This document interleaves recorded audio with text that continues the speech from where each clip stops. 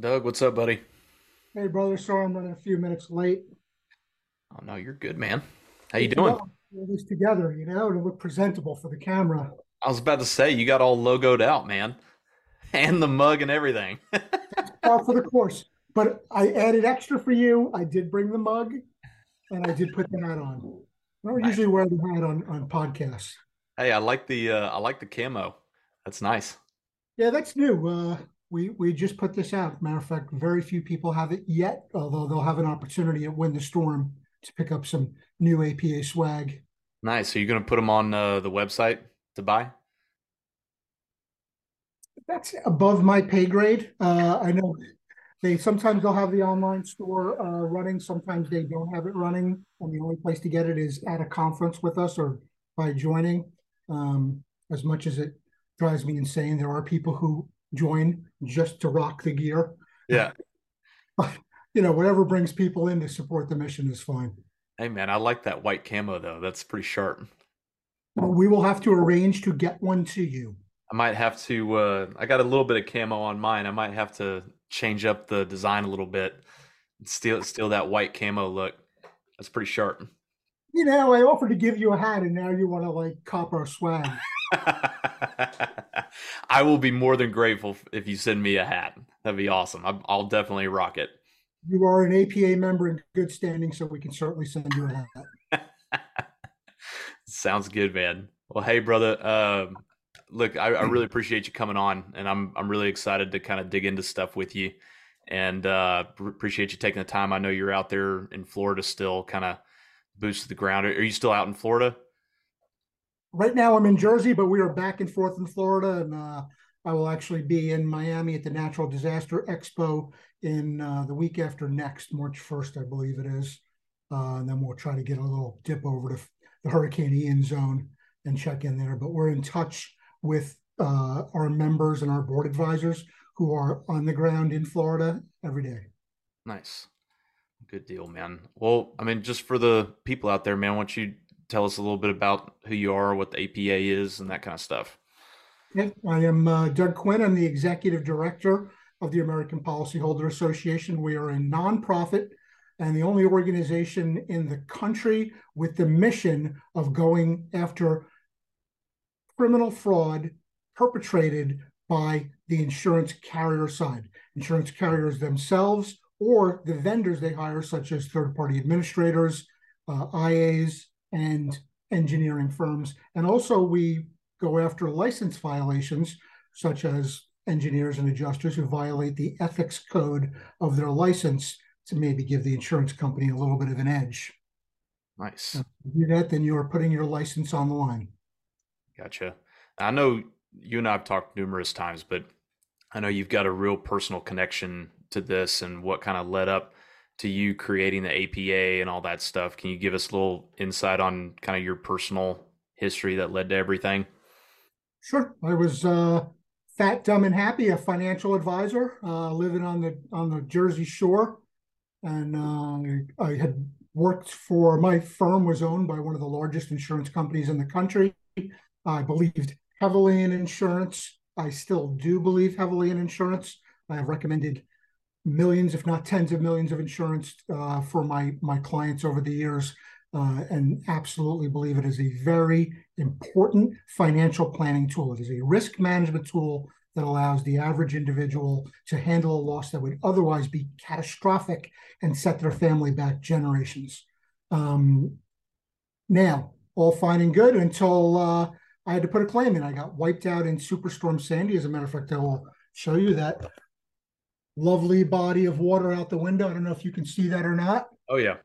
Decided not to stay where it is and come into my living room instead. My room was flooded by 3, 4 feet of water. No big deal. I had bought the maximum legal amount of flood insurance I could buy. I only needed to buy enough to cover my mortgage, but I bought the maximum legal amount because, again, I'm a financial advisor. I believe heavily in insurance, and it was all great until I put a claim in, and my insurance company decided they were going to pay me 37 cents on the dollar. And, just kind of thinking, hey, it's a mistake. It happens. I just have to show them the right pictures. I just have to explain it to them the right way. They'll get it because I just was stuck from being on the other side, selling insurance and recommending insurance. They're always going to come through, and it's just a mistake. I just got to explain. I just got to show the pictures. I just got to send in the right forms. And then we turned out, no, it was not a mistake.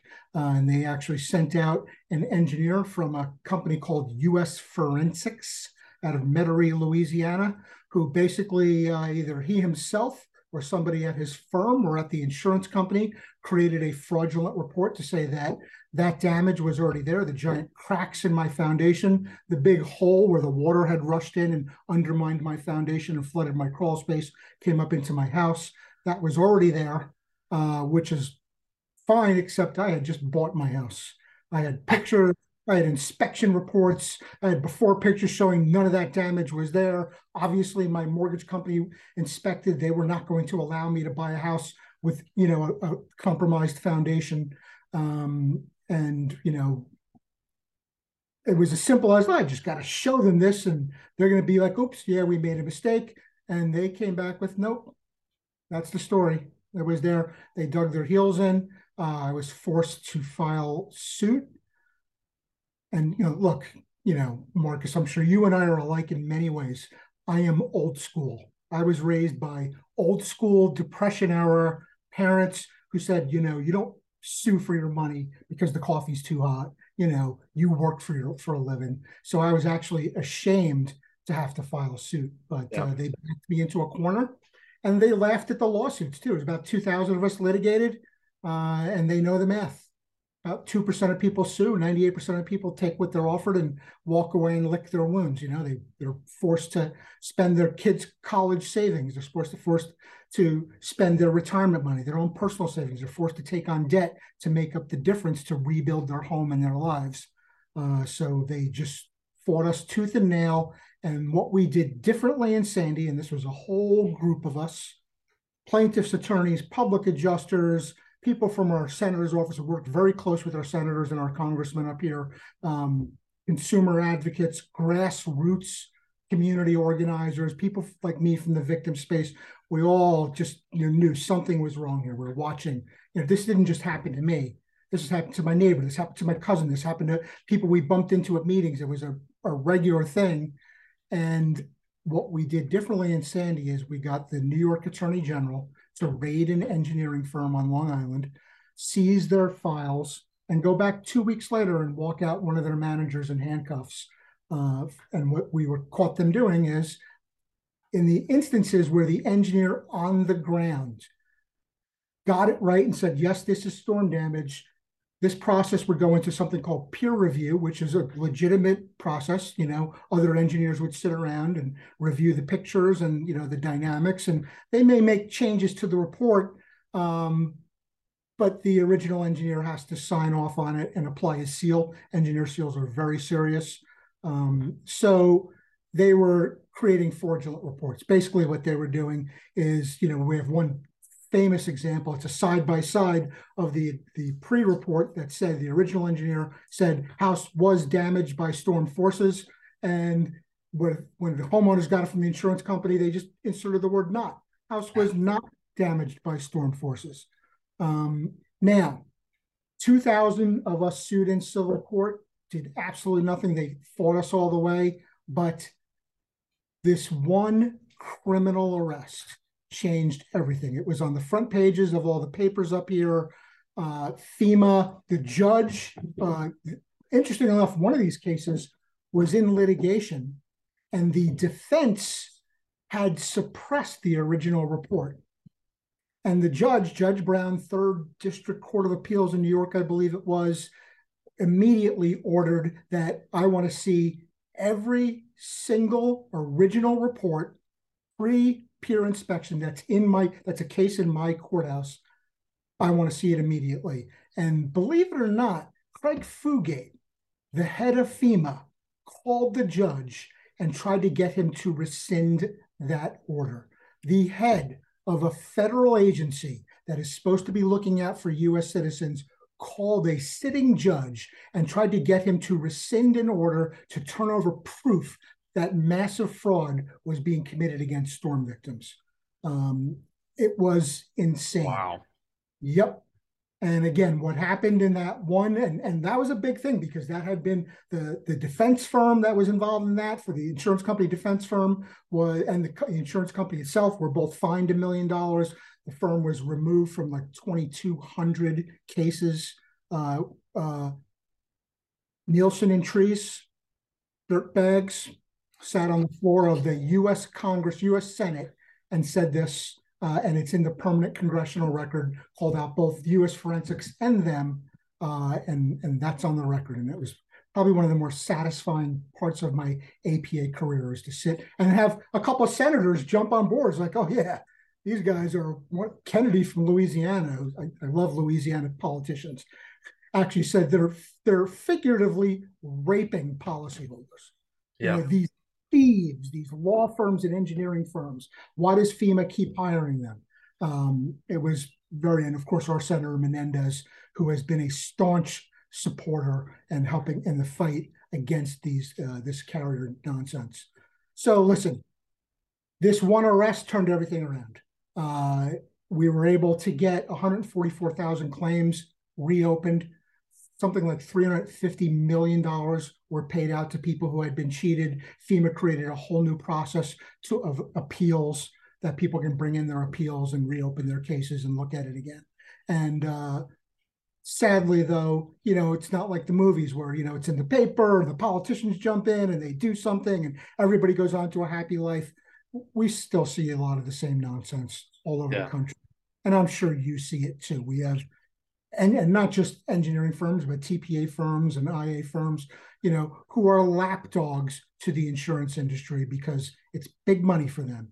And they have check writer bias and they want to tell the boss what they want to hear. So they get that next contract because, again, you're talking about hundreds of millions of dollars that are involved here. So it's, Yeah. that's how I got involved. And a couple of years later, okay, yay, we won. And then a couple of years later, we're getting reports this is still going on. So a group of us got together in New Orleans and said, you know what, we're going to start an organization that focuses just on this. Nobody is looking at carrier side fraud. Almost 100% of insurance fraud prosecution in America is done to defend insurance companies, not against them. So we are the only organization. We formed the first ever SIU. If people don't know what an SIU, it's a special investigation unit. Every insurance company has one. They have confidential access to claims. They see something that looks fraudulent because people do commit fraud against insurance companies all the time. It is absolutely wrong. It is an absolute crime. You absolutely should have consequences for that. But our position is it happens on all sides. So we've created the first ever SIU. It's called the APA Consumer Protection Unit, the CPU. It's run by one of the top insurance fraud prosecutors in the country. He's got a team of 20, 30-year former insurance fraud investigators, cops, people that work for the insurance department, for the California Highway Patrol, for the DA's office. They've got something like 150 years experience just in this one unit that the APA has. And our members can turn over cases to us where they see criminal fraud and we'll evaluate it. And if it turns out we do see fraud and there is enough evidence to support, sometimes that's the catch. There is enough evidence to support a criminal referral, we'll refer to prosecutors on that. Who's the leader of that group that you mentioned that y'all have? There's a man named Dominic Dugo, who is I always get this wrong, the order of it. He is a chief deputy district attorney, retired.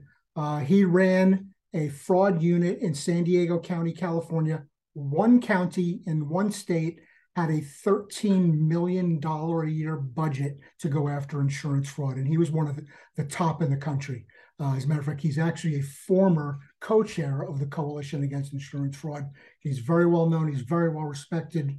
He is the real deal.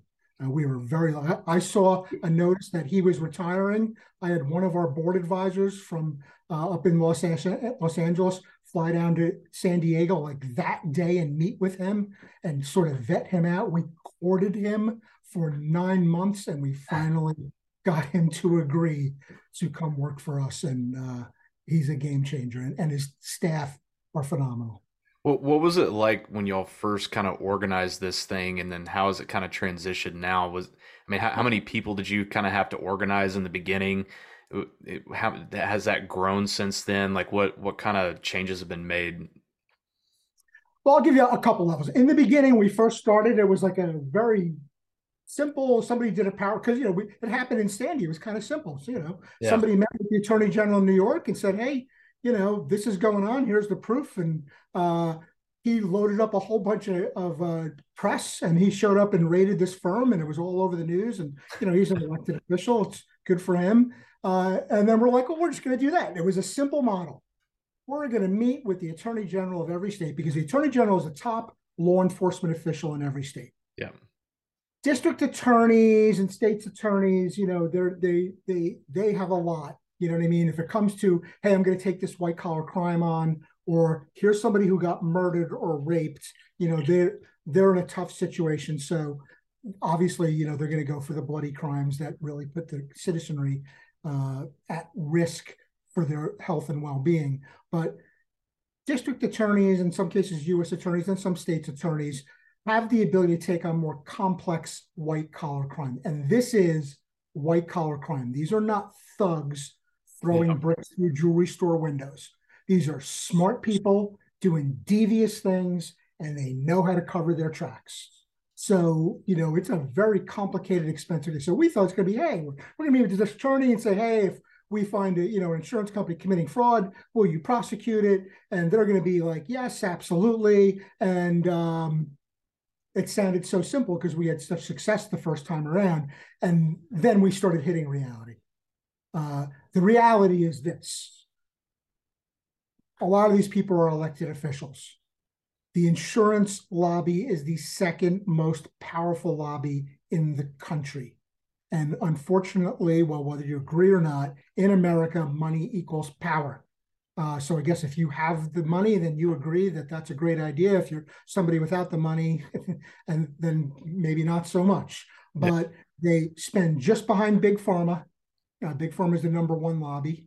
And a lot of these elected officials sort of have to weigh the math, because first of all, we found out they've never heard, most of them have never had anybody come and say, do you know that insurance companies are committing fraud too? Because their whole careers, they've only heard from the insurance lobby saying, everybody's stealing from us. You've got to do something about it. And to a degree, that is true. And it's wrong. All fraud should be cracked down on. But they've never heard from the other side saying, you know what? Some of these carriers, some of these TPAs, some of these IA firms and engineering firms, not all, but some of them are really dirty and are really committing fraud and stealing from people. And so we had to back up and say, wow, we came up with this 4-step plan. And step one was a proactive program to fly around the country and go to meetings and meet with these attorneys general and explain who we are, what we do, and the fact that insurance companies commit fraud too. And part of it is, you cannot be, they're prosecutors. They're going to do the right thing. Every one of them can go out. They're public servants. Any one of them can go out and hang up a private shingle or go to work for a large firm and make 5x or 10x what they're making in public service. They will do the right thing if you approach them the right way and educate them, et cetera. But a lot of them, it's not going to be like, hey, you've never heard of me before. You don't know who my organization is because we're brand new, but here's a case, and we want you to go after one of the most powerful institutions in America. Good luck when you go up for election next year and they flip $1 Yeah. million to your opponent. Yeah. So it's, there had to be, the first couple of years was meeting people and establishing relationships with people and establishing our credibility with people and finding the right prosecution team. I had amazing, I put out back when people wanted to work for a living, I put an Indeed ad, and we got like 100 resumes like that from like former U.S. attorneys, assistant attorneys general. I mean, some really good hardcore prosecutors, but we were very careful. We picked just right. But it was, the first couple of years was you have to understand, this has never been done before. Yeah. If I want to start a public adjusting company, I can go on YouTube probably, right, Marcus, and say, and find a video that says, Here's how you become a public adjuster. Here's how you start a public adjusting company. Now, Yeah. you may not be top tier, but you can do that. You can find that information. There is no YouTube video. There is no body of evidence. There is no organization that came before us to show us how to do this that said, here's how you form a grassroots nonprofit that goes against the insurance industry. It didn't Yeah. exist. Strategy didn't exist. The tactics didn't exist. The hard lessons that others had learned didn't exist. So to start from scratch was quite an undertaking. But the plan, you said, what was like organizing it? Hmm. The pyramid, right? If you ever watch, there's a great TED talk called Golden Circle Marketing. And it talks about, we didn't go for huge numbers, the upside down pyramid. We didn't want, let's get 10,000 people involved and throw a lot of spaghetti on the wall. Yeah. The Golden Circle Marketing is sort of, and if you haven't seen that TED talk, it's brilliant, brilliant, brilliant, brilliant. I've heard of it. I haven't watched it, but it's on When you my get to-do done with list. this, when you get done with this, look it up. It's only 20 minutes long. But it talks about the first 2.3% of the population are innovators. People who say, here is a problem, and I'm going to come up with something to solve that problem. They are the innovators. They are the creators.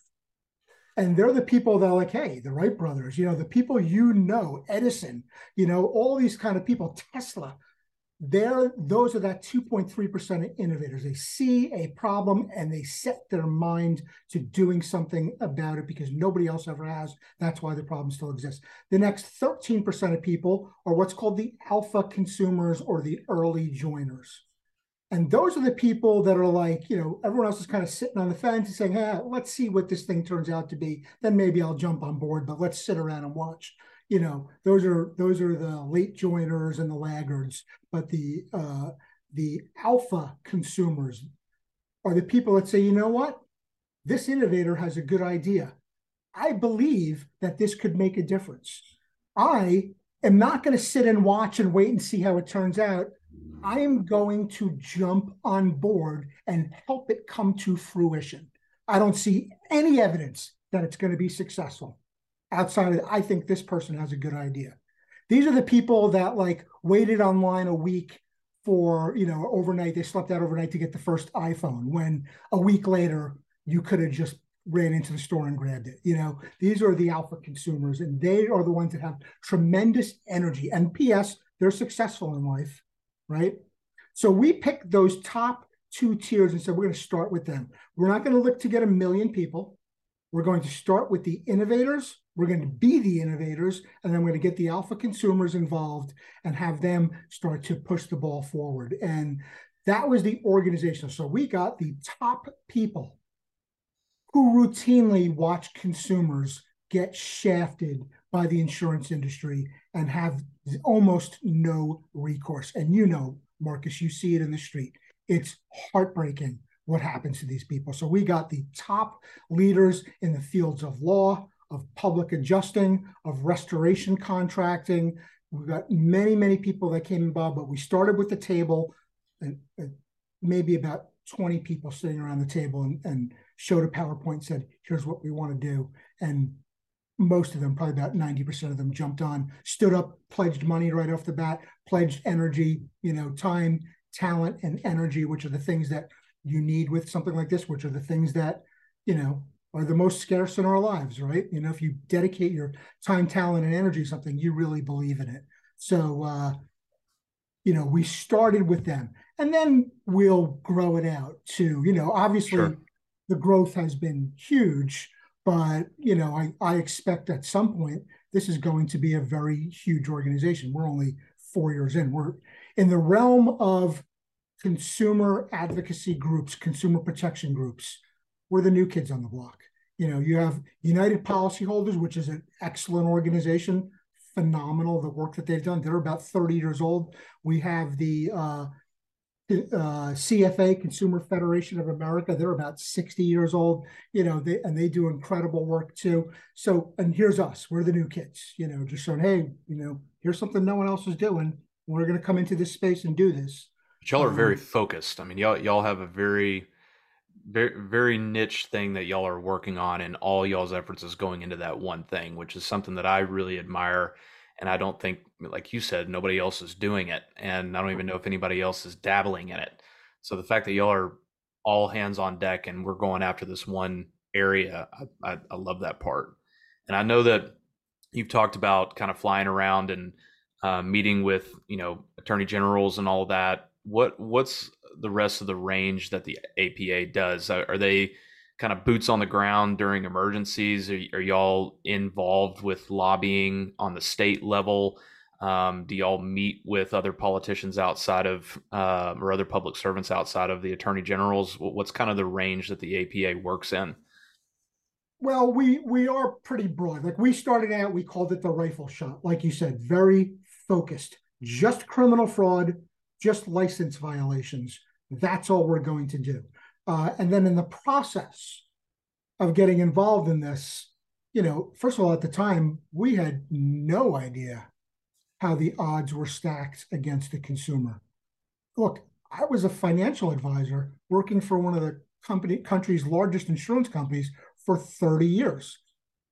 Smarter than the average bear, I had no idea how Hmm. the odds are stacked against consumers, how this delay, deny, defend strategy the carriers use, how all the people, the vendors that come in, how a lot of this funds a lot of elected officials' campaigns. There is almost all insurance fraud is done to defend insurance company. And the reason why is because all of the insurance fraud cases are generally come from insurance company SIUs.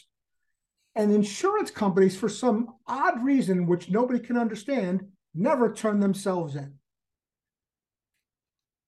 Unless you get caught stealing from the insurance company itself, like an agent that keeps Yeah. premiums, those guys get arrested real quick. Yeah. But then you do a Google search of insurance fraud arrest, you're going to see a whole bunch of people, consumer side, contractors, public adjusters, attorneys, criminal rings who are formed just to steal from insurance companies.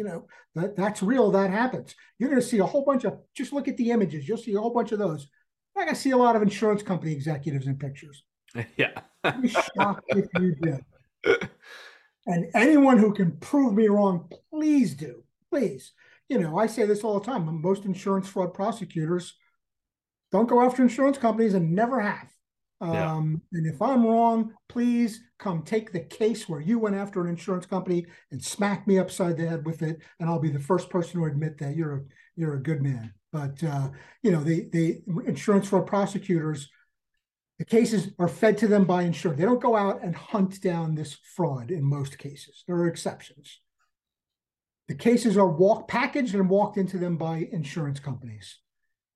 In many cases, the insurance companies are actually funding the prosecution, either through premium taxes or from grant programs. And there's money attached to a prosecutor going after these cases. That helps them fund their budget, helps them pay salaries, et cetera. They're all starving like everyone else. They're short-handed, short-budgeted. And a little catch that most people don't know is if you and I turn someone over for insurance fraud and we're wrong and they get arrested and they love to put their picture in the paper and newspaper articles and you ruin their reputation, you ruin their business, and we find out we're wrong, they can come sue us. But in almost every state, the insurance companies have statutory immunity from civil consequences if they have you arrested, have your reputation ruined, and they're wrong. Can you elaborate on that a little bit? In other words, like if they arrest a contractor for whatever they think may be swallowing a deductible or whatever it may be, right? Or the homeowner submits something that they believe is fraudulent and it ends up not being that way. Elaborate on that a little bit more, that they don't have any, that the person who got arrested doesn't have any recourse. If they come out and they arrest you and they damage your reputation, they damage your business, and it's, oops, we made a mistake. It's a little different with what's called malicious prosecution. We'll talk about the Joe Radcliffe case, okay? Where they knew they did it on purpose, different story. But if it's, oops, we made a mistake, take the cuffs off, let them out of jail, and we'll go back and everything's good. But meanwhile, your reputation's been ruined. You've been Yeah. in cuffs, you've been in jail, you've spent God knows how much money on lawyers. Your life is ruined. You have suffered legitimate damages, and in almost every state of the country, the insurance companies have statutory immunity that you cannot sue them for that. Are there any states that Now, have reversed that, or maybe they don't have that in place? I believe it's actually every state has that in place, but I'm covering my bases by saying in almost every state, because honestly, it's just one of those things that it doesn't matter to me if it's look, if I get arrested in a state, if you get arrested in a state, yeah, find out for sure if it turns out they're wrong. But a lot of cases this doesn't happen. They don't necessarily admit they're wrong. You're not always found. A sad thing that happens is prosecutors do I call it the big hammer, little hammer strategy. Coming in, we're going to charge you with 5 felonies, but it's expensive to research this. It's expensive to take it to trial, right? We have limited resources. So I'll tell you what, you plead guilty to these 2 felonies, you pay a fine, we'll give you fine served, time served, and we give you the easy way out the back door. We had one of our members in, I believe it was Oklahoma. The insurance company was doing like not paying for decking, something like that. That was pretty critical. Like if you're a roofer, you can't not replace damaged deck, and so they were like, look, I can't, they have a deposit from the homeowner, but they're not going to pay for it. You're going to have to pay for it, or I can't do the work. It's my license is on the line. So they complained to the insurance department. The insurance department see this a lot. The insurance department, rather than going after the carrier, came after the consumer advocate, the contractor, the public adjuster, and went after them. And they turned him into the attorney general. They came out and arrested him. And he's like, look, I have proof. I did take deposits on these, but I have proof and emails saying we intend to do the work. It just needs to be, paid for, et cetera. And they offered him a deal, 5 felonies. They're like, we'll let you plead down to 1. You'll pay a fine, but then you're going to be a felon for the rest of your life. Yeah. You can't own a gun. And you know what that's like in Texas, like your culture. This guy was heartbroken. He'll never be able to take his son out to teach him how to shoot. He'll never be able to take him hunting. Like that's a big, big thing. Look, in New Jersey, not a big deal. But in a lot of parts of the country, that's a big thing. And this guy was heartbroken about that. And they put a little sweetener in the deal. Here's the deal. And if you don't take it by the end of the week, I'm going to come out and arrest your wife because she's part of the business too. And your kids are going to be orphans because mommy and daddy will both be in prison. And this guy had proof that he was innocent. His lawyer said, yep, we could definitely get you off. It'll cost you about $100,000 in legal fees. And he didn't have it. So guess what he did? He had to plead out. And so that happens in a lot of cases. But in the cases where they do find you're innocent, you can prove yourself innocent, they do let you go. Look, they already put you in the paper in handcuffs. They already put the article there. Do you think that goes in the paper when you're absolved? Yeah. Right. No. Your reputation's damaged. It's ruined. Now, and normally you'd say, well, I've suffered damages. I've suffered a legitimate loss.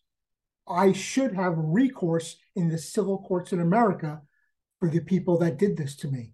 But again, in almost every state, possibly every state, they have immunity for turning these cases over, except for what's called malicious prosecution. So you look at, I don't know, are you familiar with the Joe Radcliffe case?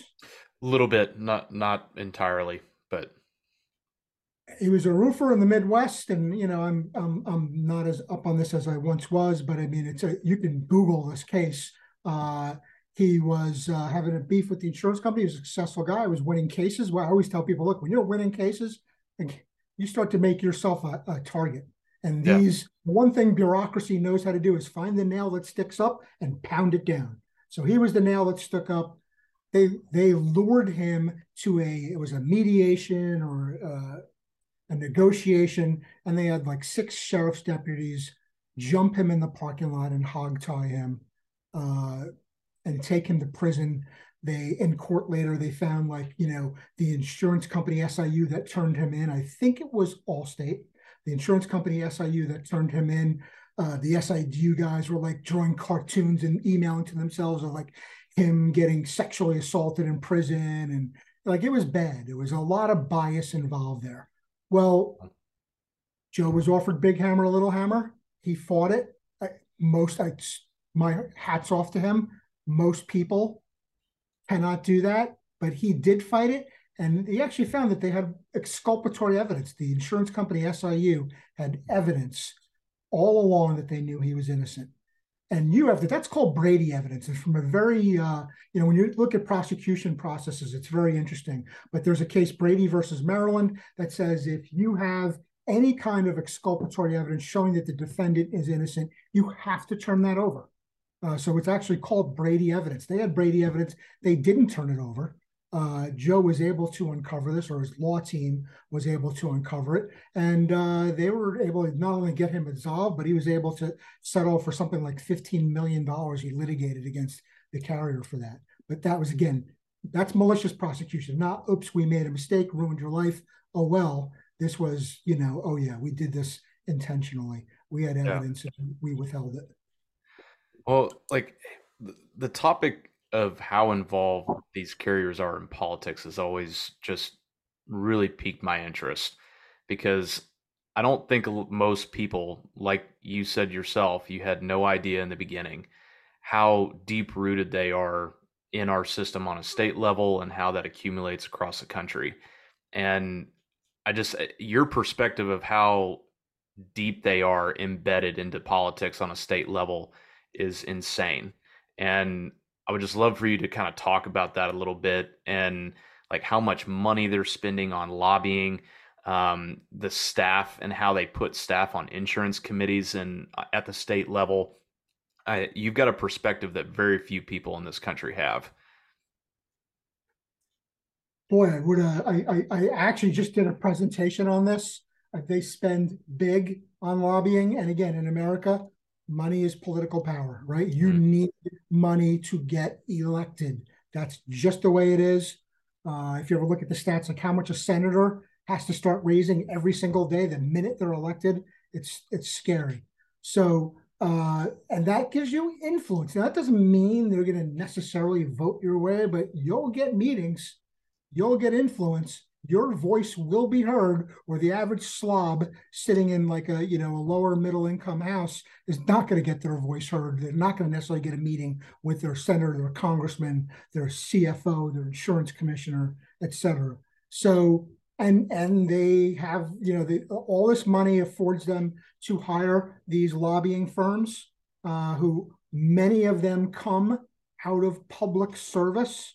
They might have been a senator's chief of staff for 20 years. And a lot of times these staffers have more power than the actual elected official. And they got a lot of connections and a lot of doors are open to them. A lot of people will pick up the phone to them. So they've got these, people that are really plugged into the system, and they've got a lot of money to fund it, and they know where to steer the money toward people's campaign contributions. So their voice gets heard. I've been to meetings and testified at state legislatures where we were the only people there speaking for the consumer. There's a whole bunch of insurance company lobbyists in $5,000 suits there to speak. And sometimes they don't even speak.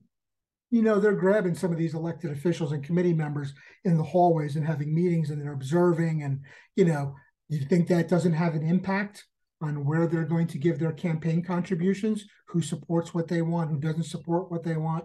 It absolutely does. So on the other side, God bless them, they got the game down right. That's why they're one of the most powerful industries. They not only have this giant tool of trillions of dollars, but they also have the knowledge and expertise, or the ability to hire the knowledge and expertise on how to use it. And just like with the prosecution situation, look, who pays for all of this? When an insurance company hires this top tier lobbying firm, whose money are they using? When an insurance company funds a prosecution unit with grants comes out of premium taxes. Who funds that? We do. Who funds when they give money to an elected official? That's our premium money they're spending. So my position is, and everyone's position is, if it is the taxpayers and the consumers who are paying for this whole circus, do we not deserve at least 50% of the effort to defend against fraud focused on us? Should there not be an equal amount of cases defending policyholders and taxpayers from carrier side fraud as there is defending carriers from consumer side fraud or criminal fraud rings? Simple as that. We're paying for it. You watch a commercial on TV. You can't watch a TV show without seeing 5 insurance commercials. That's our money. Mm-hmm. And by the way, now start to look. A lot of stuff, the old 1940s movies is, the plucky kids, the Scooby-Doo gang would find out some evidence and they'd go to the reporter and the reporter would write a story and the politicians would get outraged and change the law. Well, that's been compromised on the political side with all of this money. Not to say there aren't many good elected officials who will stand tall if you can fight through and get your message to them and your info to them. It's been compromised on that side. It's also been compromised on the media side. Because if you're watching the news, you're reading a magazine, who's one of their biggest advertisers? Yeah. So you have two people. I talk to a lot of reporters. We do a lot of press. And we've been in, U.S. News and World Report and Fortune Magazine, New York Times, a lot of big publications we've been in for a new organization. We've done great with that. A lot of these reporters, they want to be Woodward and Bernstein. They want to be the people that turned in the Pentagon Papers. They want to win the Pulitzer Prize because they made an impact. But they start to get resistance when you're going against the insurance industry from their editors and their legal departments. And number one, they're afraid of alienating one of their big advertisers. And number two, the legal department's got to look and say, you know what, we're going after people with some very deep pockets who will show up with 40 lawyers from one of the top law firms in the country and come after us if we make a mistake. So the press has been muted to a degree. There's a lot of, I have a list of publications that I know. Here's a reporter who has the courage, and here's an editor in a legal department that has the courage to back them. But if you see an anti-insurance or an insurance expose in the media, trust me, those people took a big risk in doing that, and they are brave. You should support them.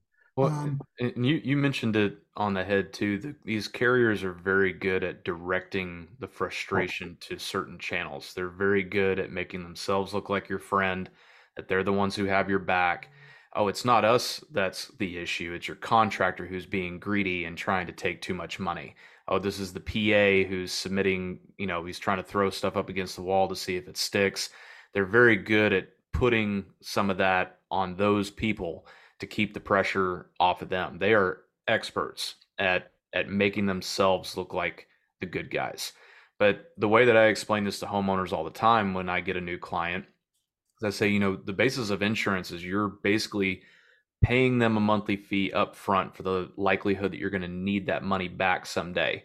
If you did that with a savings account, you went every month and you put money into a bank account, and all of a sudden one day, 15 years down the road, you need $20,000 out of that bank account to make some repairs on the house.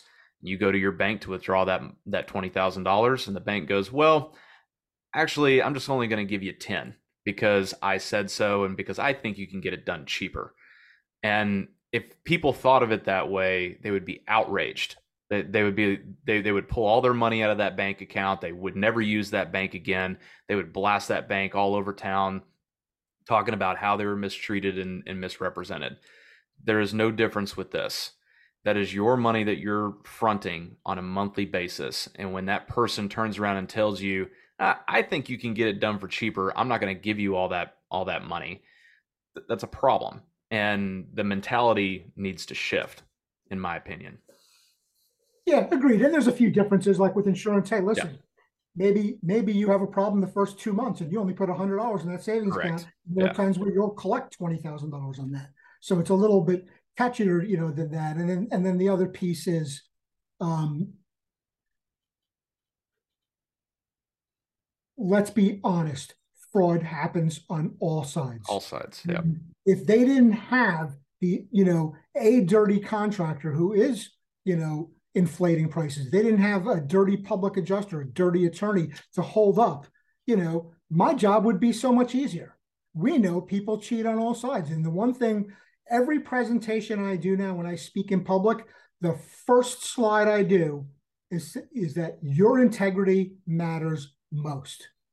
Our integrity. We are in the best position to hold the insurance industry accountable when our integrity is beyond question. So every single contractor, public adjuster, attorney, consumer who is cheating the insurance company and inflating things, you know, is an asshole and deserves to have legal consequences because it hurts all of us and it hurts people like you that are honest and ethical and doing the right thing.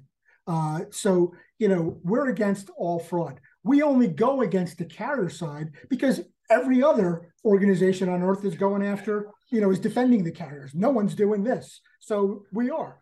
If I had my druthers, I'd go after all of them because, again, it's all wrong. It all damages healthy, fair, resilient insurance markets help everybody.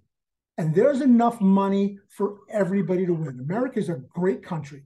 You can get rich, you can do it honestly and ethically, and you can have a little bit extra to give back to people that aren't as fortunate as you. And that's success. And if you cannot accumulate wealth in this industry with ethics and integrity and honesty, get lost. Go do something else. Don't damage everyone else's reputation.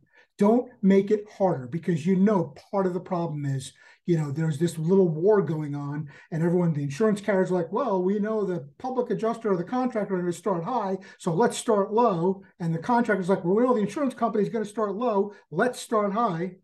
Mm-hmm. And who loses in that is the consumer.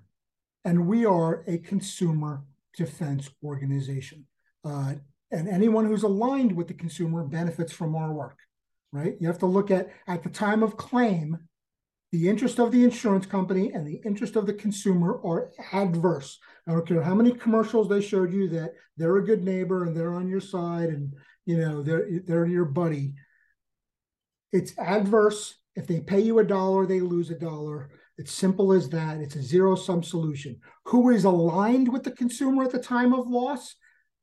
The contractor, the public adjuster, the plaintiff's attorney. There's a whole bunch of people that are aligned with the consumer. Anything that benefits the consumer benefits those people. But our ethics have to come first. And we talk about what's called old school business ethics.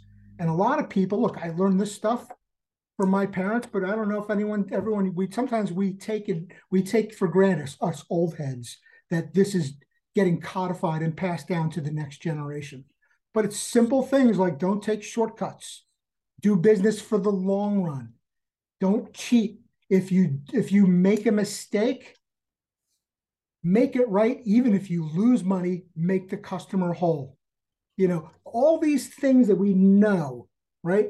Don't do business in a way that benefits you. Your guiding principle is the best interest of the consumer should be number one. And when the consumer benefits, everybody benefits. The American economy benefits. The insurance company benefits. The consumer advocates benefit. You have to do what's best for the consumer. So these are old school business ethics that need to be taught to the next generation. And we don't spend enough time talking about that and making sure. And I know because you see the people who are cheating. I hear it all the time. This one's doing that. This one's doing this. This one's doing that. All fraud is wrong. Fraud happens on all sides. It's all wrong. It all deserves to be, there needs to be parity in fraud enforcement. It should all be enforced. No. So with all the stuff that we're talking about in terms of fraud, misrepresentation, all that sort of thing, is there a place that homeowners, public adjusters, attorneys, that they can provide proof of fraud or violations against their policy to the APA Is that like through y'all's website, or and when y'all get it, how do y'all normally go through your process once you get that information? So yeah, there are fraud reporting. We prefer that you're a member, right? The people that help bake the cookies should get the first dibs on the cookies, and members who, especially, we're funded by our professional members like yourself. You're a proud APA member, correct? Yes, sir. So, that is what helps fund our mission. And when you, as an APA member report it, you have a private membership portal that needs a password and sign in. And when you sign in, there is a fraud reporting portal there, and it gets expedited. Expedited fraud portal because it comes from one of the people who are supporting our mission.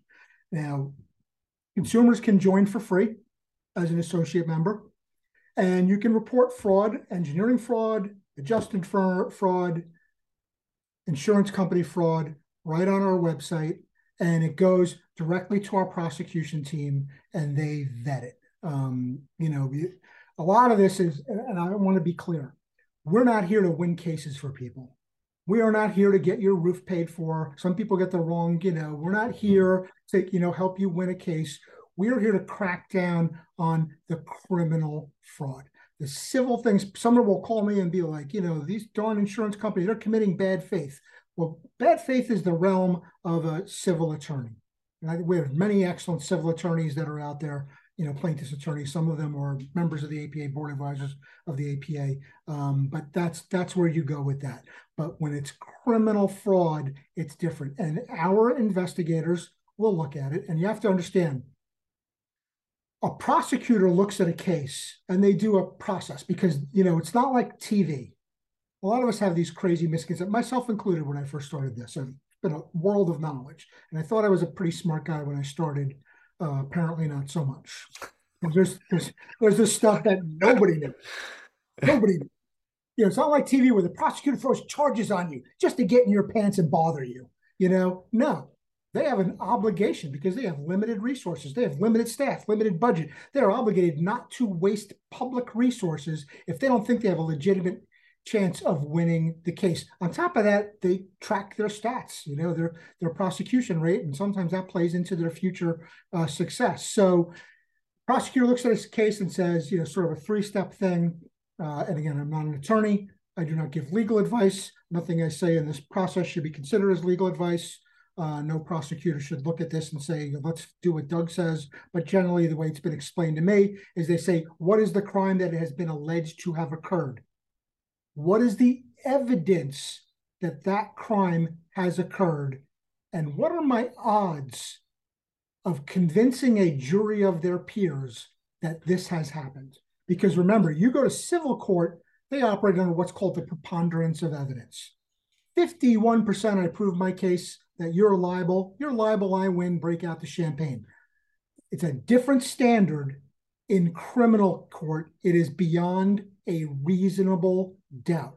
And no prosecutor will tell you this on the record, but it's been explained to me that's closer to the 95th percentile of proof.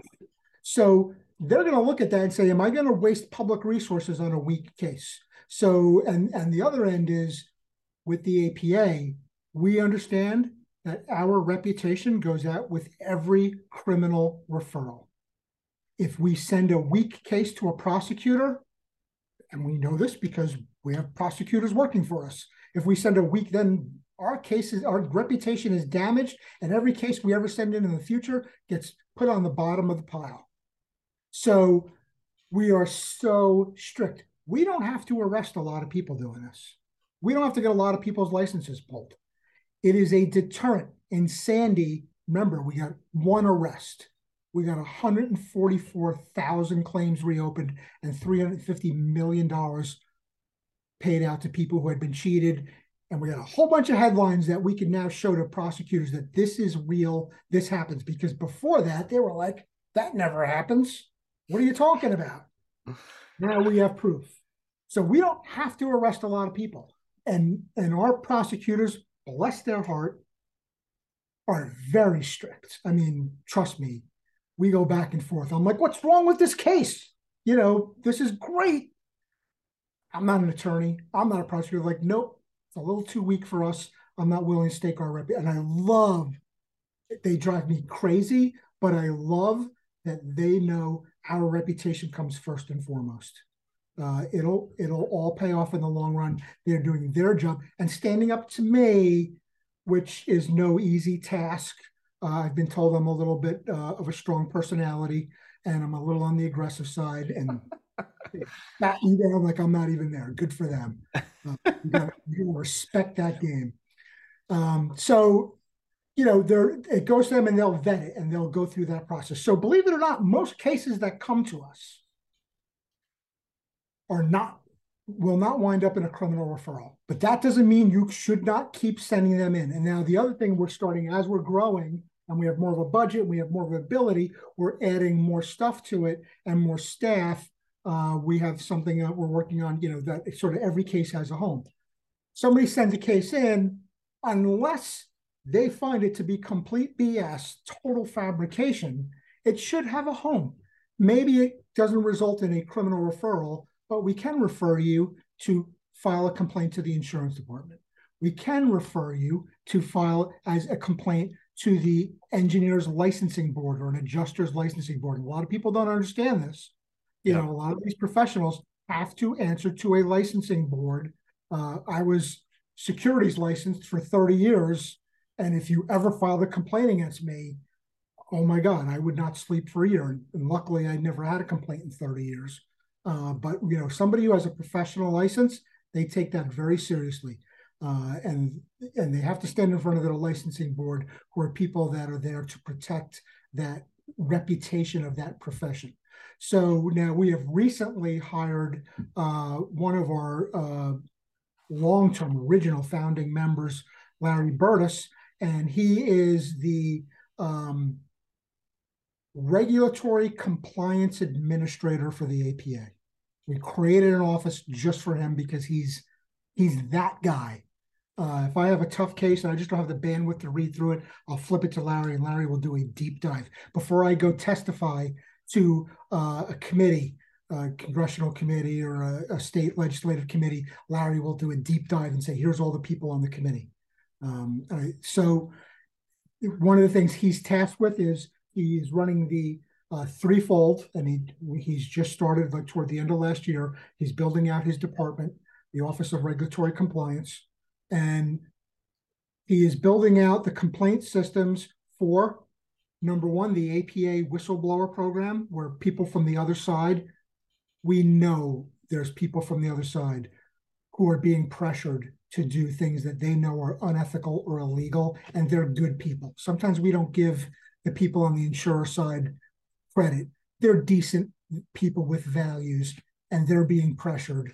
And they got, not everybody can just stand up and, be like, I quit. They've got mortgages and college tuition and bills to pay, and they don't, but a lot of them are losing sleep and getting ulcers. We have a confidential, secure, anonymous whistleblower program where they can come to us.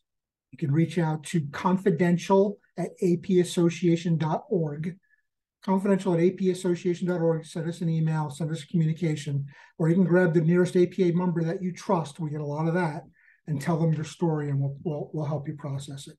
And that's really interesting because I really appreciate you guys doing that, because I actually had Sandy Davis on this show, and or Greenwood. I talked to her a lot about, I stopped taking things really personally as a contractor and as a PA when dealing with carriers a while back ago. And just like you said, most of these people that are working on that side, they're 9 to 5 people. They got a boss, they got a family that they got to provide for, and they're not going to bite the hand that feeds them, kind of thing. And they're just, a lot of these guys are just doing what they're told. And for y'all to have an avenue that they can go to, that it's like, hey guys, like if y'all want the opportunity to step in and fill us in on what you're being told to do, they have an avenue to turn to. So I think that's really important, because you and I both know there's adjusters on that side, and a lot of guys that are specialists that come in on specific claims that are leaving that side of the field and coming over to the Jedi side, and they're coming over to the PA, work with PAs and contractors and things of that nature. So I appreciate that you guys have that part of the organization set up now. Yeah, and whistleblowers are important because they give us the inside info, and at least these people feel like they've done something. Because again, they have a crisis of conscience as well. They're in a tough spot. So in some cases, it's good for us to be able to treat them with courtesy and respect because they will come to you and give you some inside info. And then the other two pieces that the whistleblower program is part of the Office of Regulatory Compliance, and then the other two pieces are insurance department complaints and licensing board complaints that they are in charge of. So, a lot of these cases they may be like, it's not going to meet the standard of criminal fraud, but you should file an insurance department complaint. And insurance department complaints are a whole other animal. Yeah. Many insurance departments are problematic. I have a presentation that I do that just shows all the insurance commissioners in America who've gone to prison for different reasons and corruption, et cetera. They've done studies to show that, and actually I have two of them, right here on my laptop, that shows that they call them the revolving door. People that come out of an industry and then they go to public service and they regulate that industry. And then when they're done with their couple of stints of public service as insurance commissioner, they go back to work for the insurance industry at very high prices. Now they command very high salaries, or they go to work for lobbyists, or but a significant percentage of them will go to work in the insurance industry in one form or another. And they've done studies because they'll look back and say, okay, Bob Jackson, I just made that name up in case there is a Bob Jackson. Bob Jackson became a revolver. He left after 2 terms of insurance commissioner of the state of Walamazoo, and now he works for a lobbying firm for the insurance industry. He works for he's an executive in the insurance company itself. And then they go back and they examine his decisions during his tenure as commissioner. And they have found a noted bias on behalf of those elected officials who become later go to work, the revolvers go to work for the industry that they're regulating.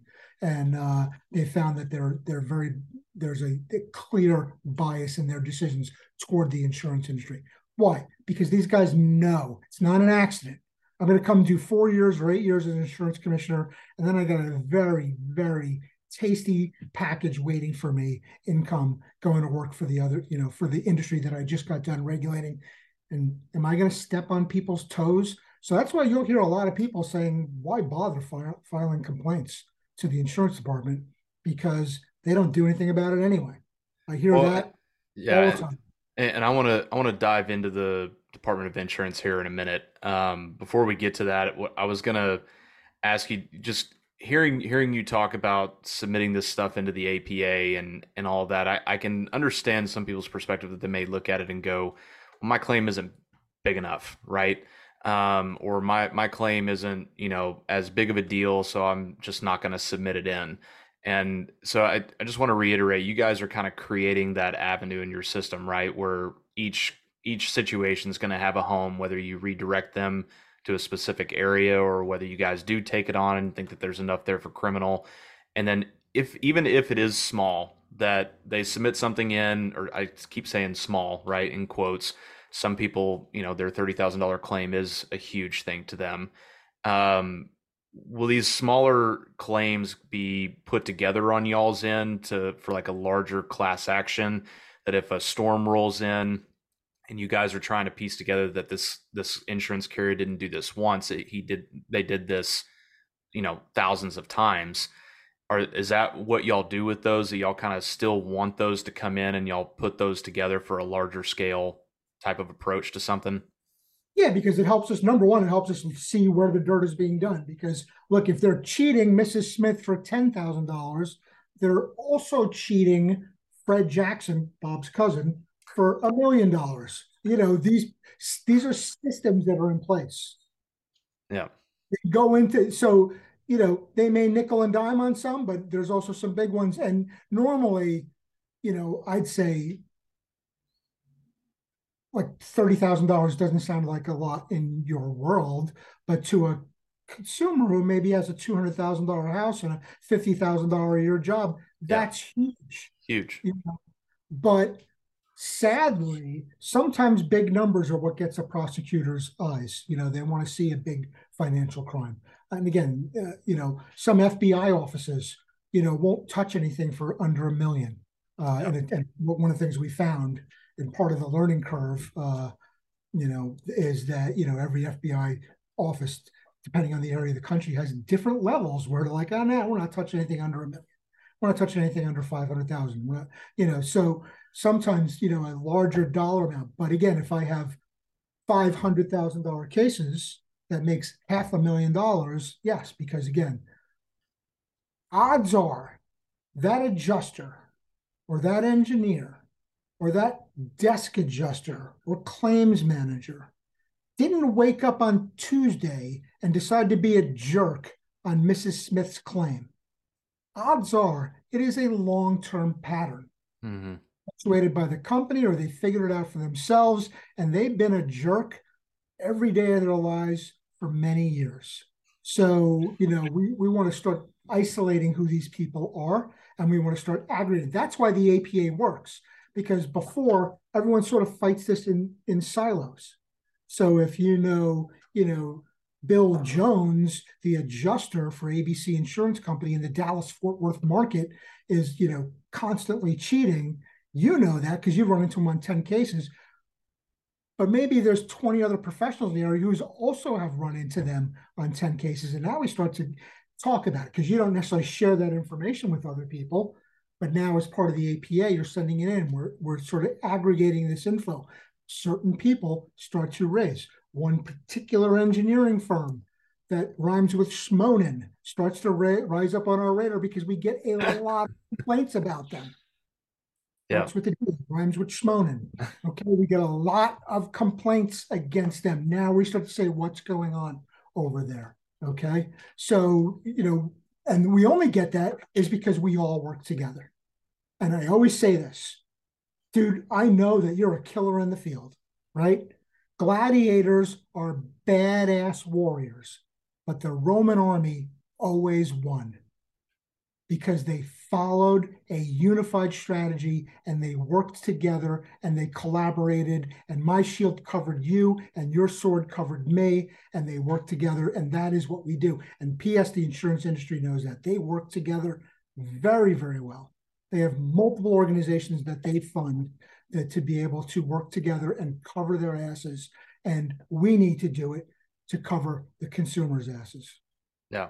And if the homeowner has enough to show it with themselves or the contractor, but more than likely a big advocate on the homeowner side is the PA. If the PA's got, a case that regardless whether it's $30,000 or $500,000, if we've got proof that they've violated prompt pay deadlines, that they're misrepresenting terms of the policy, they're misrepresenting coverages, they're making misleading statements, and we can prove all of that, I want to get into a better habit of starting to push this stuff to the APA, and it's just that way you guys can filter through it. And if this person has been doing it and my file is the 15th on the list that this person's done it, I don't know that y'all are tracking that person, or that, hey, this person is a red flag. Mine may be the one that teeters it up enough that your guys are like, all right, yeah, we got enough now. Let's take a look at this. And Yeah. I think more PAs should participate in that. Yeah, and again, with realistic expectations, because again, I think, you can join the APA for $84 a month. It's the price of a cup of coffee a day. And I'm not talking fancy Starbucks, right? You look like a bougie kind of guy, right? Oh, No, please. your latte with the whipped cream on top. Okay, simple cup of coffee a day. A lot of people kind of think they just hired a law firm for $84 a month. We are not here to help you win cases. And I can't emphasize that enough. Yeah. We are here to pick off the criminals, the fraudsters, and the people who are violating the ethics of their licenses. Those are the people that, they have lost the right to have an American family's financial well-being in their hands. They have forfeited. They need to be eliminated from the market, and everyone else needs to know. Because again, some of these people are arrogant because nobody's been going after the carrier side for all these years. They are cocky and arrogant. Some of the stuff they do are outrageous. They need to know that, listen, there is an organization and I am a member of it, and we focus just on this. And, again, we don't want our members to use this. I'm a member of the APA. You better pay this claim or I'm going to turn you in. Please don't do that. That is not what we're here for. Yeah. And I hear enough of that. That's not what we are here for. And you are damaging our reputation and Yeah. your reputation and our effectiveness by doing this. Do not leverage the APA to win a case. Yeah. It's more about when the fraud and the unethical behavior pops up. Now we have a vehicle that we can do something about it. And for your $84 a month, there's a group of people who are very talented, focused people who can do something and start to make a difference in this. We live and breathe this. Listen to my voice. I had a deep, sexy voice like you when I first started this, and I sound like Kermit the Frog now, because this is all I do. I live and breathe this. We talk about this all day long. It's just constant. So, having the ability, because again, most people, you're a business professional. I can't put all the focus on this.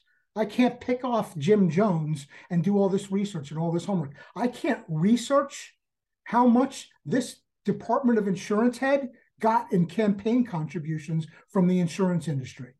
I can't research who is who in the lobbying world. I can't research which of the publications, the media, the newspaper reporters have the courage and the editorial support to be able to do something. And maybe you, Marcus Cox, can't pick up the phone and call and they're going to listen to you. They will with us. Yeah. We do have that because, again, we've been very careful about protecting our reputation, and we are, we've made it very clear we're here for the consumers. We're not here to make, claims professionals wealthy. You guys can get wealthy on your own. Capitalist society, God bless you. Go for it. Throw us a couple of bucks when you do. But, we have the ability, like, again, how many people watching this have testified to a state legislature? How many people watching this have met with an attorney general face to face and be able to say, insurance companies are committing fraud too, and here's how? How many people here be able to have an article, you referenced an article in Time Magazine or Fortune Magazine? How many people here watching this have been able to testify on the floor of the U.S. Senate? We got to do that through the APA. And just this past June, I got to sit on the floor of the U.S. Senate and testify and call out specific tactics done by the insurance industry, specific engineer and legal firms who are helping to facilitate fraud, and call them out by name. And we could do that because, again, we work together. The average person, again, you got a family, you got a business, you got stuff you want to do, you got a dog you got to walk. You can't put the kind of focus in this that the average person, that we can do. The average person just can't do that. So you throw a couple of bucks at the APA, you bring us some intelligence, you bring us some experience. I learn a lot from our members. I'll be clear about this. You cannot be on the board of directors of the APA, or you cannot be an executive. You cannot be in my position if you make any money in the claims business. There can be no profit motive and there can be no conflict of interest. And we don't do referrals. We looked at what other organizations, how they sort of had weaknesses, and it's easy to criticize them because, look, the bar associations are the best example. They make the best arguments for or against different legislation, that help or hurt consumers. But in the end, they always get discounted because everyone's like, it's just a bunch of lawyers trying to get paid. Yeah. So their credibility is discounted. It doesn't mean what they're saying is not true. They make great arguments. Same thing with contractor and the PA associations. Well, they're just trying to get paid, or they're just getting cases and they're getting referrals, and the leadership is giving the referrals to their friends, and the leadership is in the business, so they're taking referrals. That doesn't happen at the APA. I was told from the get-go, if I ever give out a referral, I will be fired.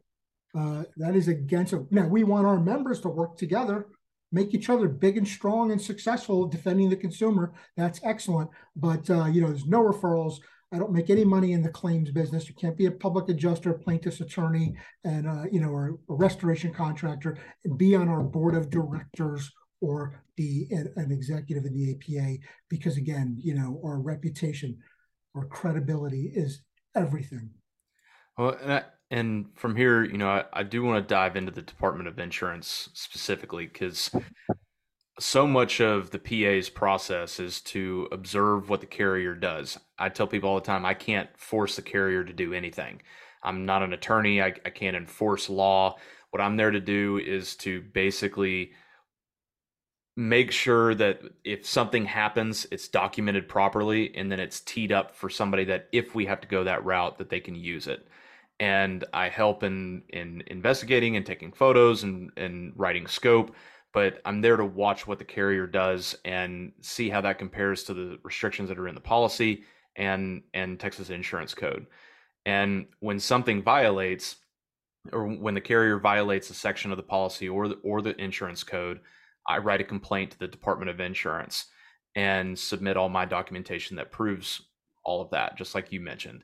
So, but at the end of the day, is the Department of Insurance necessary? They're doing their job, and are they taking these complaints seriously? And that's kind of where I want to start this part of the conversation. So I'll start with a caveat. The Department of Insurance is a state agency that, like so many state agencies, have had their budget slashed and their resources slashed, and they are overworked and underpaid and underfunded in many cases. So they have limited abilities to, process stuff. And then on the other hand is the need is overwhelming.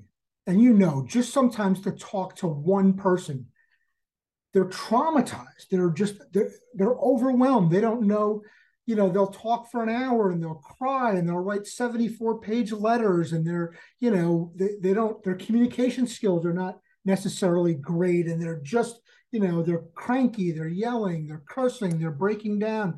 It's, and that's just one person. And now you have, you're responsible for millions of people in a state, so the need is overwhelming, and the ability to dig deep on any one case might be limited because of the overwhelming need.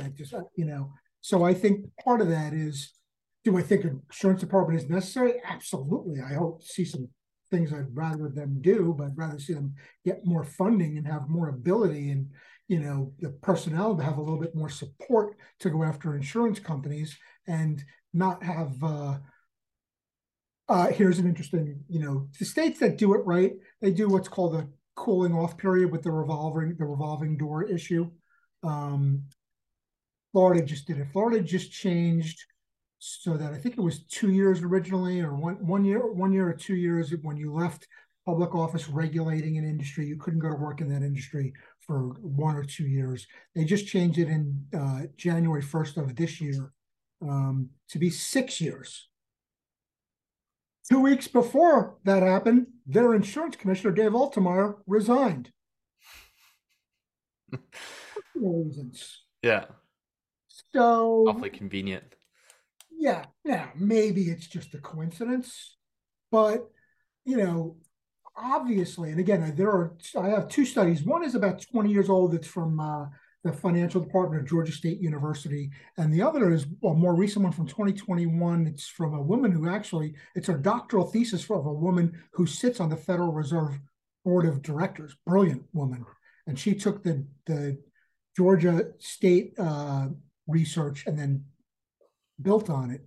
But they both show that revolvers, insurance commissioners who go to work for the insurance industry after their tenure is up, during their tenure, they have a noted bias in their decisions that they make. So there's a problem that often starts at the top. And again, you think, your insurance is big business.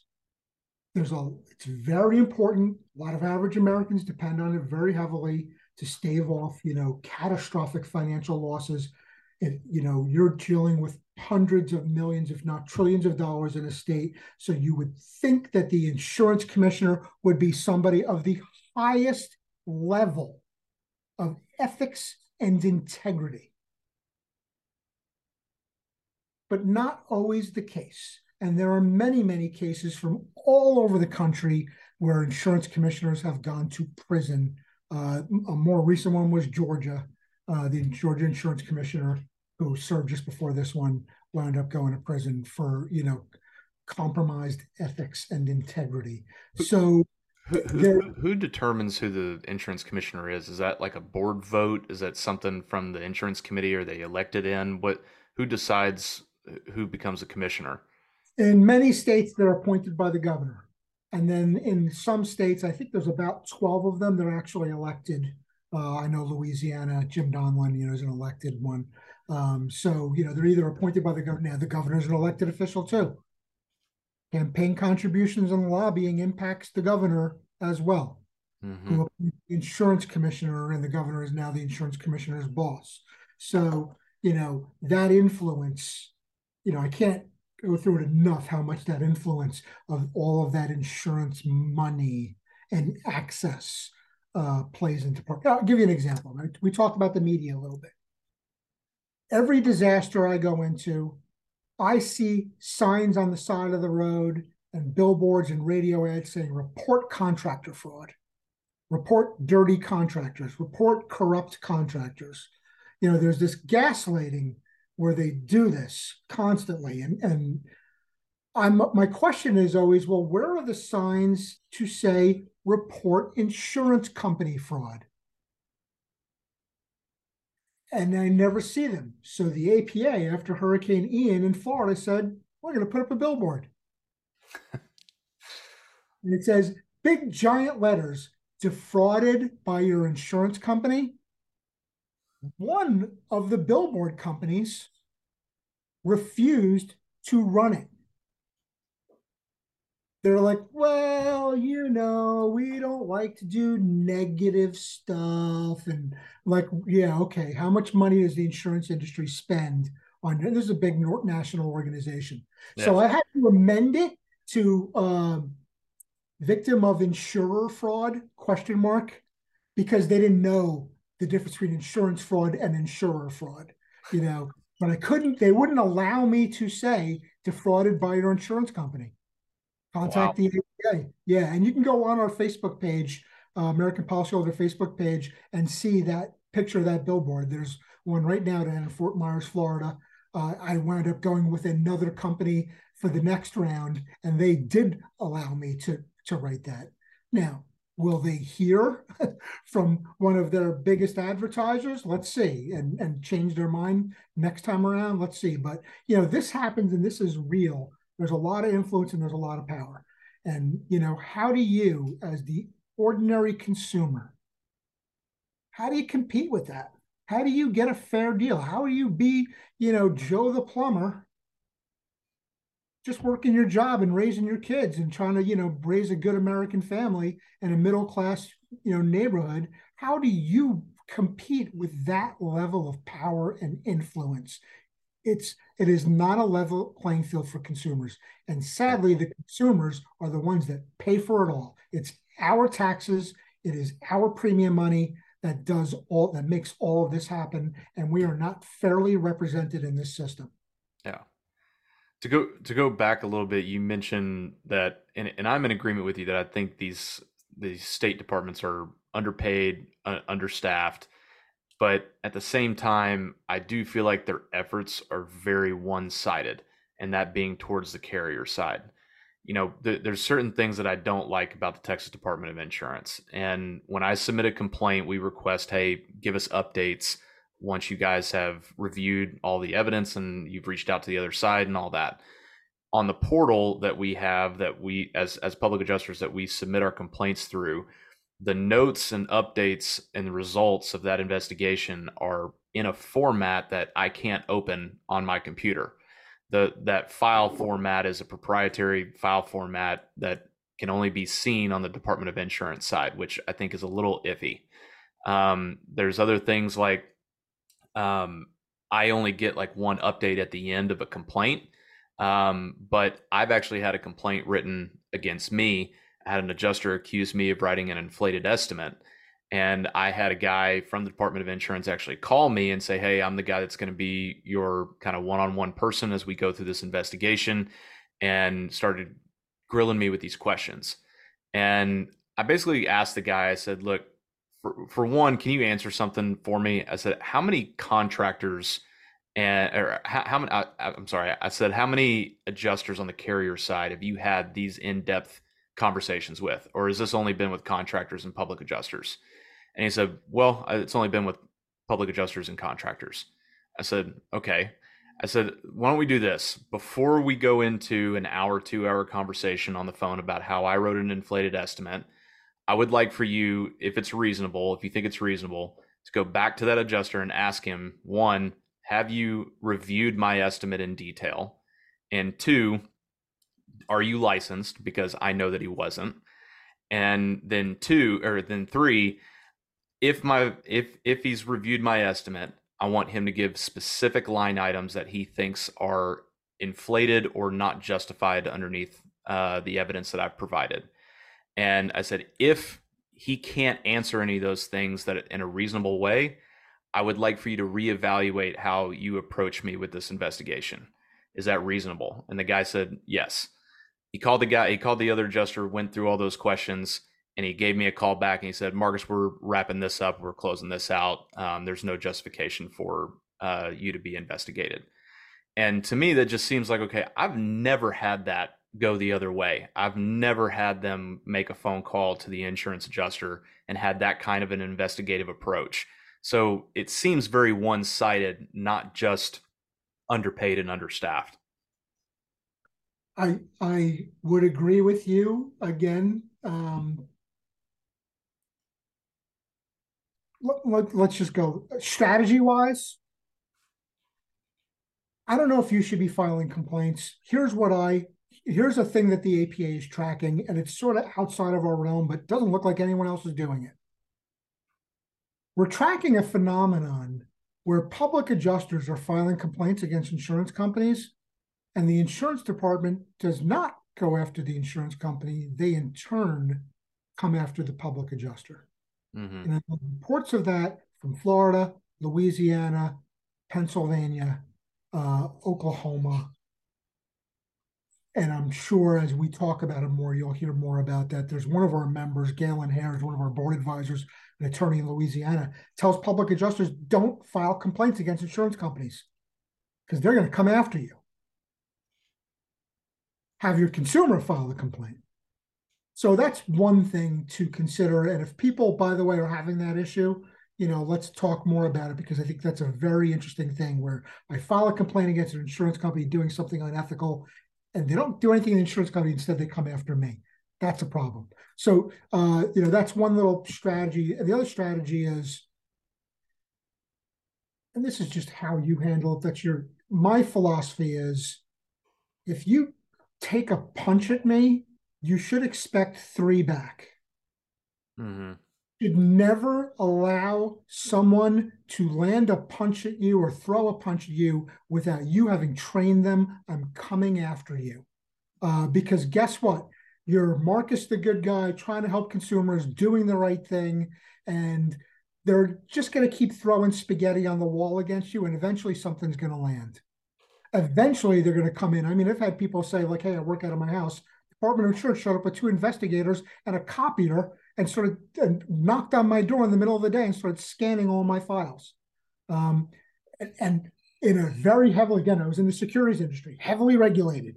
You can march into anybody's office on every day and find something they did wrong, some I they didn't dot or T they didn't cross. If they take enough shots at you, they will they will get you. So it's important from my philosophy that if anybody throws a punch at me, they know I'm coming after them, and they're going to expect a counter punch and 3 counter punches. And if you think that guy's unlicensed and should have been and supposed to be licensed, you press that and you come after him. If you think he filed an unreasonable complaint, you press that.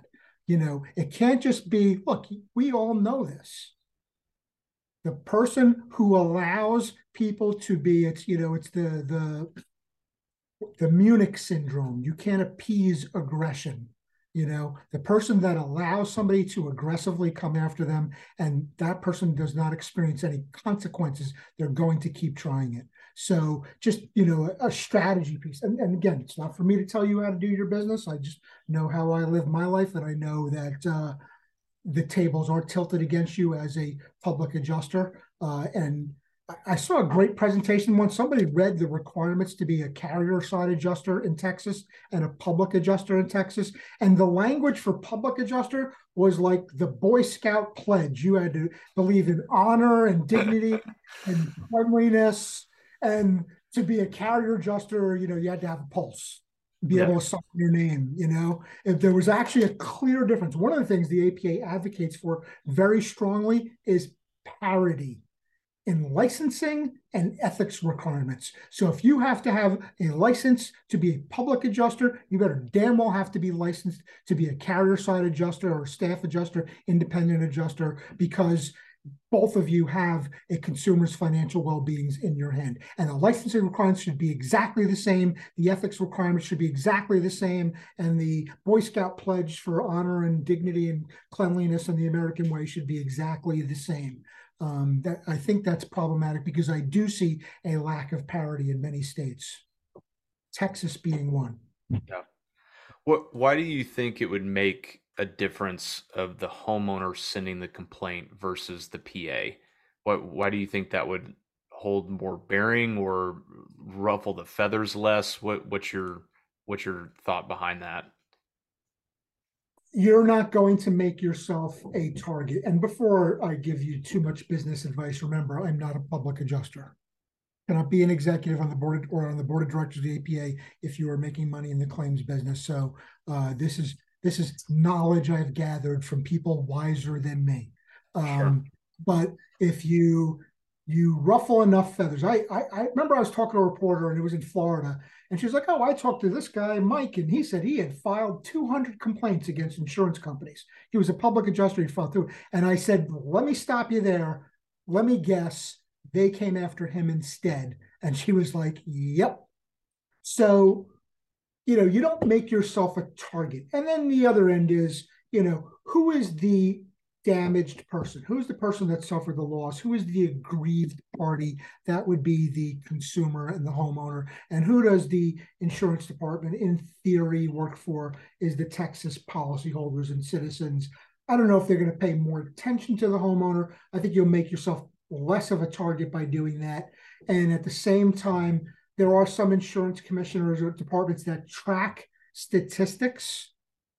I've literally watched an insurance commissioner get up and testify to a state legislature after a storm that we know a lot of people got cheated after a hurricane in the Gulf, and say, can't be a problem because I've only got 77 complaints. Well, number one, nobody knows how to file a complaint against the insurance department. And number two, people who do know are like, why waste my time? They don't do anything anyway. Hmm. So, you want to support your consumer, in my humble opinion, to be the one filing the complaint, and certainly make sure they keep you in the loop as far as how that it turns out. Again, I think, and I hear enough reports around the country, if you keep filing complaints against carriers, the insurance department's going to come after you. Interesting. Yeah, because so much is breathed down our throats as PAs that filing these complaints is what tees up that if it does go to litigation, it's kind of proof in the pudding that sets the standard of actions of bad faith and unfair claim settlement, so that attorneys can go into a case with pre-existing conditions that they can line up, and that opens up the door for damages and interest and attorney's fees on top of the restoration budget. So that's a perspective where I'm coming from, of why you would file complaints.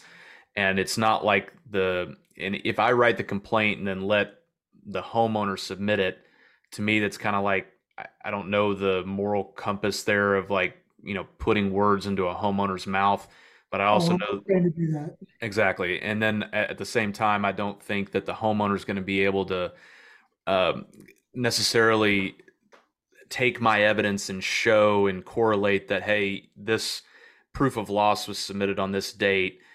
Texas insurance code and the policy dictates that you've only got 15 business days to acknowledge the claim, respond with either an acceptance or rejection, and you also have to give written reasoning as to why.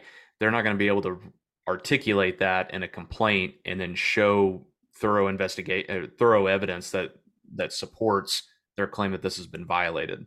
So to me, everything that's been shoved down our throats, that's kind of been my approach in my business. But it's interesting to hear another perspective and kind of hear the thoughts of what's going through their minds on the Department of Insurance side. Who do you feel is shoving that down your throat? Who's teaching that? Is it the plaintiff's bar? Um, I'm not going to name specific names, but No, no, no, no, no. I just mean in I would general. say I would say generally in this industry in Texas, PAs are being trained to rely on submitting documentation, get the proof of loss out from the very beginning. That that gets the clock ticking, and if the carrier doesn't abide by their stipulations in the policy and insurance code within a certain number of days, that's what that's what brings up actions of unfair claim settlement and bad faith. That if it does go to court, the file is teed up well for the attorney's fees, damages, interest, all that stuff to be accumulated as well. Without having that, you're less likely to get those things if it does go to court. Yeah, well, I will defer to the plaintiff's bar on that. Like I say, I'm not an attorney, so it's not for me to give advice on that. I just know what I hear from other people. And again, certainly documenting, the timetable of the claim and the proof of loss is a different story versus filing a complaint against the claims handling practices of a given insurance company, Yeah. um, which is And, one. and there's a lot of PAs I think that their complaints are written in a way that's I don't like this guy because he's got red hair. I don't like this guy because he's tall and ugly. And instead, you've got to make your complaints very objective, not subjective. You've got to make it very much about the data, very much about what happened, and the more you can prove, just like you said with evidence, the more you can prove that this event happened and that clearly violates. That's how those complaints need to be written. Writing this thing that this guy came out and maybe spent 5 minutes on the roof and he made these weird accusations and it's all hearsay and nothing can be proved. Those complaints don't go very far. So I agree with you that if that's all that's being submitted, you kind of are painting a target on your back. But if I'm submitting, 100 complaints against Allstate in a year because they have consistently not issued ACV payments within 5 days. They haven't give acceptance or rejection. They're not getting given reasonings for rejection in writing. I feel like that's a little different. That's the only point that I was trying to make. Sure. And again, I will defer to your professional expertise. And certainly, if you're getting advice from the plaintiff's bar, I will defer to that as well. And maybe this could be your own separate, podcast on how to file a complaint. Yeah, Maybe you pull in like Cal Spoon teaches a whole class on how to file insurance department complaints. Maybe you pull in some of the APA Texas board advisors. John Wood, brilliant attorney, certainly would probably be happy to come in and discuss strategy on this. But again, I will defer to wiser heads than myself. That's just the advice that I have heard. And again, we are tracking gotcha. problem people who are submitting complaints. And again, probably more like you are, like, hey, they have red hair. I don't like them. Here's a strict procedure that we all know. There's a 5-day timetable. They're in violation of that. End of story. That seems pretty clear. Yeah. Why do you think there's guys like Steve Badger that are out there that are pushing to remove state licensing for public adjusters in certain states? And I know that he's currently trying to do that in Texas. Do you know anything about that? No, believe it or not, I'm not familiar. I would actually ask you for your thoughts on that and fill me in on that, because again, I'm not a PA. We're not a PA association. Yeah. I do know. I mean, licensing to me seems, it's sort of the handcuffs that you wear. Okay, you have to come to us every year and get your license, so you better behave. Um, Yeah, so brief I've me on that phenomenon. yeah, because I've talked with Matt Maholland and I've seen exchanges between him and Steve Badger on social media and things like that. And right now Steve is making a big push to remove the licensing of public adjusters in the state of Texas. And I know that that's not the only state that that's being attempted to. I have a theory that appraisal has gotten a lot of publicity and become very popular in this industry. I think it's by design because there's no rules, regulations, and laws on the appraisal side for most states. Um, there's no certifications or licensing requirements on the appraisers that get appointed in states like Texas. And I think the carrier likes things being in the Wild West, and they know that they're getting these maybe slaps on the wrist. Other things may be more serious when they can prove things in court, and a licensed adjuster is bringing this to the table. But my thoughts is that guys like Steve Badger are wanting this to kind of be like the Wild West a little bit. Is it like I want to say like Alabama, Arkansas, residential in Kansas, I think it is, where if there is no license, therefore the profession does not exist.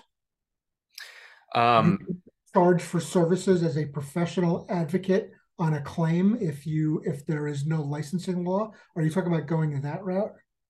well, because right now the carriers are pushing a lot of things, and they're pushing the homeowners and the contractors to invoke appraisal. And they're trying, in my view, they're trying to remove the process of the PA, or at least paint PAs in a bad enough light that it's not a popular decision to go that way. I've talked to guys like Sean Hodge and Michael Bush and some others that have talked about how, just because an award is signed in appraisal doesn't mean that the carrier is actually going to pay it. They don't have, they can come up with all kinds of reasons and excuses not to pay an award in appraisal. And once it's in an appraisal, it's very difficult to get out, if not impossible to get out of appraisal. And unless you stipulate unfair claim settlement and bad faith prior to appraisal being invoked, the carrier gets their hands washed of liability. Um, I think that in the state of Texas, there's no licensing requirement to be an appraiser. There's no trade specification to be an appraiser. You could be a mold remediation person and you're being assigned as an appraiser for a hail and wind roof claim. You see that all the time on the engineer side. There's specialists that are on the engineer side that get assigned to this, and they're a forensic engineer for hail and windstorms, which doesn't make any sense when they've been previously an electrical engineer. Um, but I just feel like they're trying to create this Wild West approach to this process, and they like things being unregulated. On a side note, I love that all of these professional references you're throwing out are APA members. Matt Mulholland, Sean Hodge, Sandy Davis, Stephen Michael Bush. We a lot of the people that are top tier in the industry are those innovators or alphas that we talk about, early joiners that are helping build the APA. So Yeah. probably didn't answer your question too much, but again, I would check to see, again, not my field, Yeah. but I would check to see if eliminating the licensing for PAs therefore eliminates the legitimacy of the profession of public adjuster and the ability to charge for those services. Well, and you know, I'd like to know too that you're in the you're in the trenches a lot in this process. So, are there any things coming up the pipeline that homeowners need to be aware of or educate themselves? In my opinion, education is king. I talk to Sandy about that all the time. That there's a duty and a certain amount of responsibility that the homeowners have to learn. So I'm not asking them to be experts on it, but I'm hoping that some of this information comes through watching podcasts like this one or talking to certain professionals in the industry. Are there certain things coming up the pipeline that you've seen that people just need to get educated on? How do you think the homeowners can best equip themselves to not get blindsided? It is difficult because, again, you're talking about people that don't even understand what's in their insurance policy. Yeah. Nobody pays attention to their insurance policy. they pay attention when they're buying it, but the biggest thing they're focusing on is premiums. Uh, and that's a big emphasis that's going on. There's sort of this race to the bottom in the Yeah. insurance industry with premiums, and where does that money come out of? It winds up getting chipped out of the back in the claims process. But people focus on premiums. They don't understand their policies. Nobody reads their policies. It's like reading Latin stereo instructions, and they get their renewals, and it comes in the mailbox, and they're just coming in from work, and they got 12 minutes to cook dinner for 4 kids and get them dressed for soccer and out the door. So they throw it on the side. And, I guess the biggest thing I'd like to see people understand, their policies. But I also probably would like to see strategy first. Um, the APA has some free literature that we've developed on our website, one of which is how to self-advocate in an insurance dispute. And it gives people just basic pressure points they can apply on the insurance. And these are really for people that there's a certain percentage of the population that, it's not a big enough claim that they can't afford to hire somebody like you. It's not a big enough claim that they can have an attorney. So those people wind up being underrepresented, and they don't necessarily know how to self-advocate. So we've put out a guide that's just sort of this collective experience from our members, and it's for free on apassociation.org under tools and resources. And it just sort of teaches you pressure points to use, teaches you tactics to use, and negotiation techniques, and cautions you not to be dishonest, not to try to steal and get more than what you're entitled to. Again, we don't want insurance companies to pay $1 less than what they owe, and we don't want them to pay $1 more. Healthy, resilient, fair insurance markets benefit everybody, and they benefit America, and it's all of our responsibility to do that. So that's what I would like to see people is maybe if they could take some time and understand their insurance policy a little bit better. Look, how many times do people find out about like water and mold, limitations? How many times do people find out about hurricane deductibles? They find out when they've been hit, they've had a Yeah. loss, and somebody explains to them, nope, you're not going to get as much as you think from this. So if they understood their insurance better, we'd have less problems. They'd have more realistic expectations. And then on the back end, when they got shorted, they need to know you need to fight to the death. You never, ever, ever accept less than what you're entitled to. You paid premiums all of these years, decades in many cases. You're not asking for any special favors. You're not asking for any entitlement or something you don't have a right to. You paid for this coverage, and you make sure you get it regardless of what kind of delay, deny, defend tactics the carrier side is using. And you fight. If you can afford a public adjuster, an attorney, by all means, you should use those professionals. This is what they do every day for a living. Why would I want to, here's what I explain to people. When most homeowners have had how many homeowners claims, Marcus? Yeah. One? Yeah. Two? This is Yeah. your first time doing something. Are you any good at something the first time you do it? Nope. No. And you're going up against the insurance industry A team, professionals who've been in the business 20, 30 years. They all have strategies and data banks, and they share information, and they have AI that they're using. They have armies of lawyers, of lobbyists, of engineers, adjusters, claims managers, desk managers. And you're going to step up. And in the end, P.S., who decides how much is going to get paid on that claim? Where is all the power in that negotiation? It's almost like saying, hey, Marcus, I know I owe you money. Let me figure out how much I owe you. I'll send you a check. Yeah. All the power and all the experience is on the carrier side. Why would I want to go up against that alone if I feel I'm not getting a fair deal? And the analogy I always use, always, is it's like, it's your first day of Little League, and you're 8 years old, and the coach gets you up after practice and says, hey, kids, we're going to go play our first game this week. We're going to play the Houston Astros. Good luck. Yeah. And that's how it is. And not to say every insurance company and every insurance transaction is there to cheat you, but the numbers are so large. Hundreds of millions of people have insurance coverage in America that if it's just 5% of the people that get cheated, and I have many people who tell me the number's much bigger, but if it's just 5%, that's millions upon millions upon millions. So Yeah. the numbers are large, and it's really important that people learn, you need to know your coverage. I know you don't want to, but you need to learn it. You need to understand it. And then you need on the back end, when there's a problem, you fight that. You don't accept less. It's just simple as that. Well, brother, to kind of conclude this up and wrap this up, I know we've talked about a lot. A lot of it has seemed a little doom and gloom to some people, and I want to end on something happy. So, what's something exciting? What's something positive that the APA is kind of doing right now? Something that you're really hyped up about? Um, Give me something happy to end on. Oh, we deal with stuff that's so grim. If it's happy, people don't bring it to us. No one's calling the APA and saying, "Hey, my company did such a great job." And by the way, I do get those stories from people.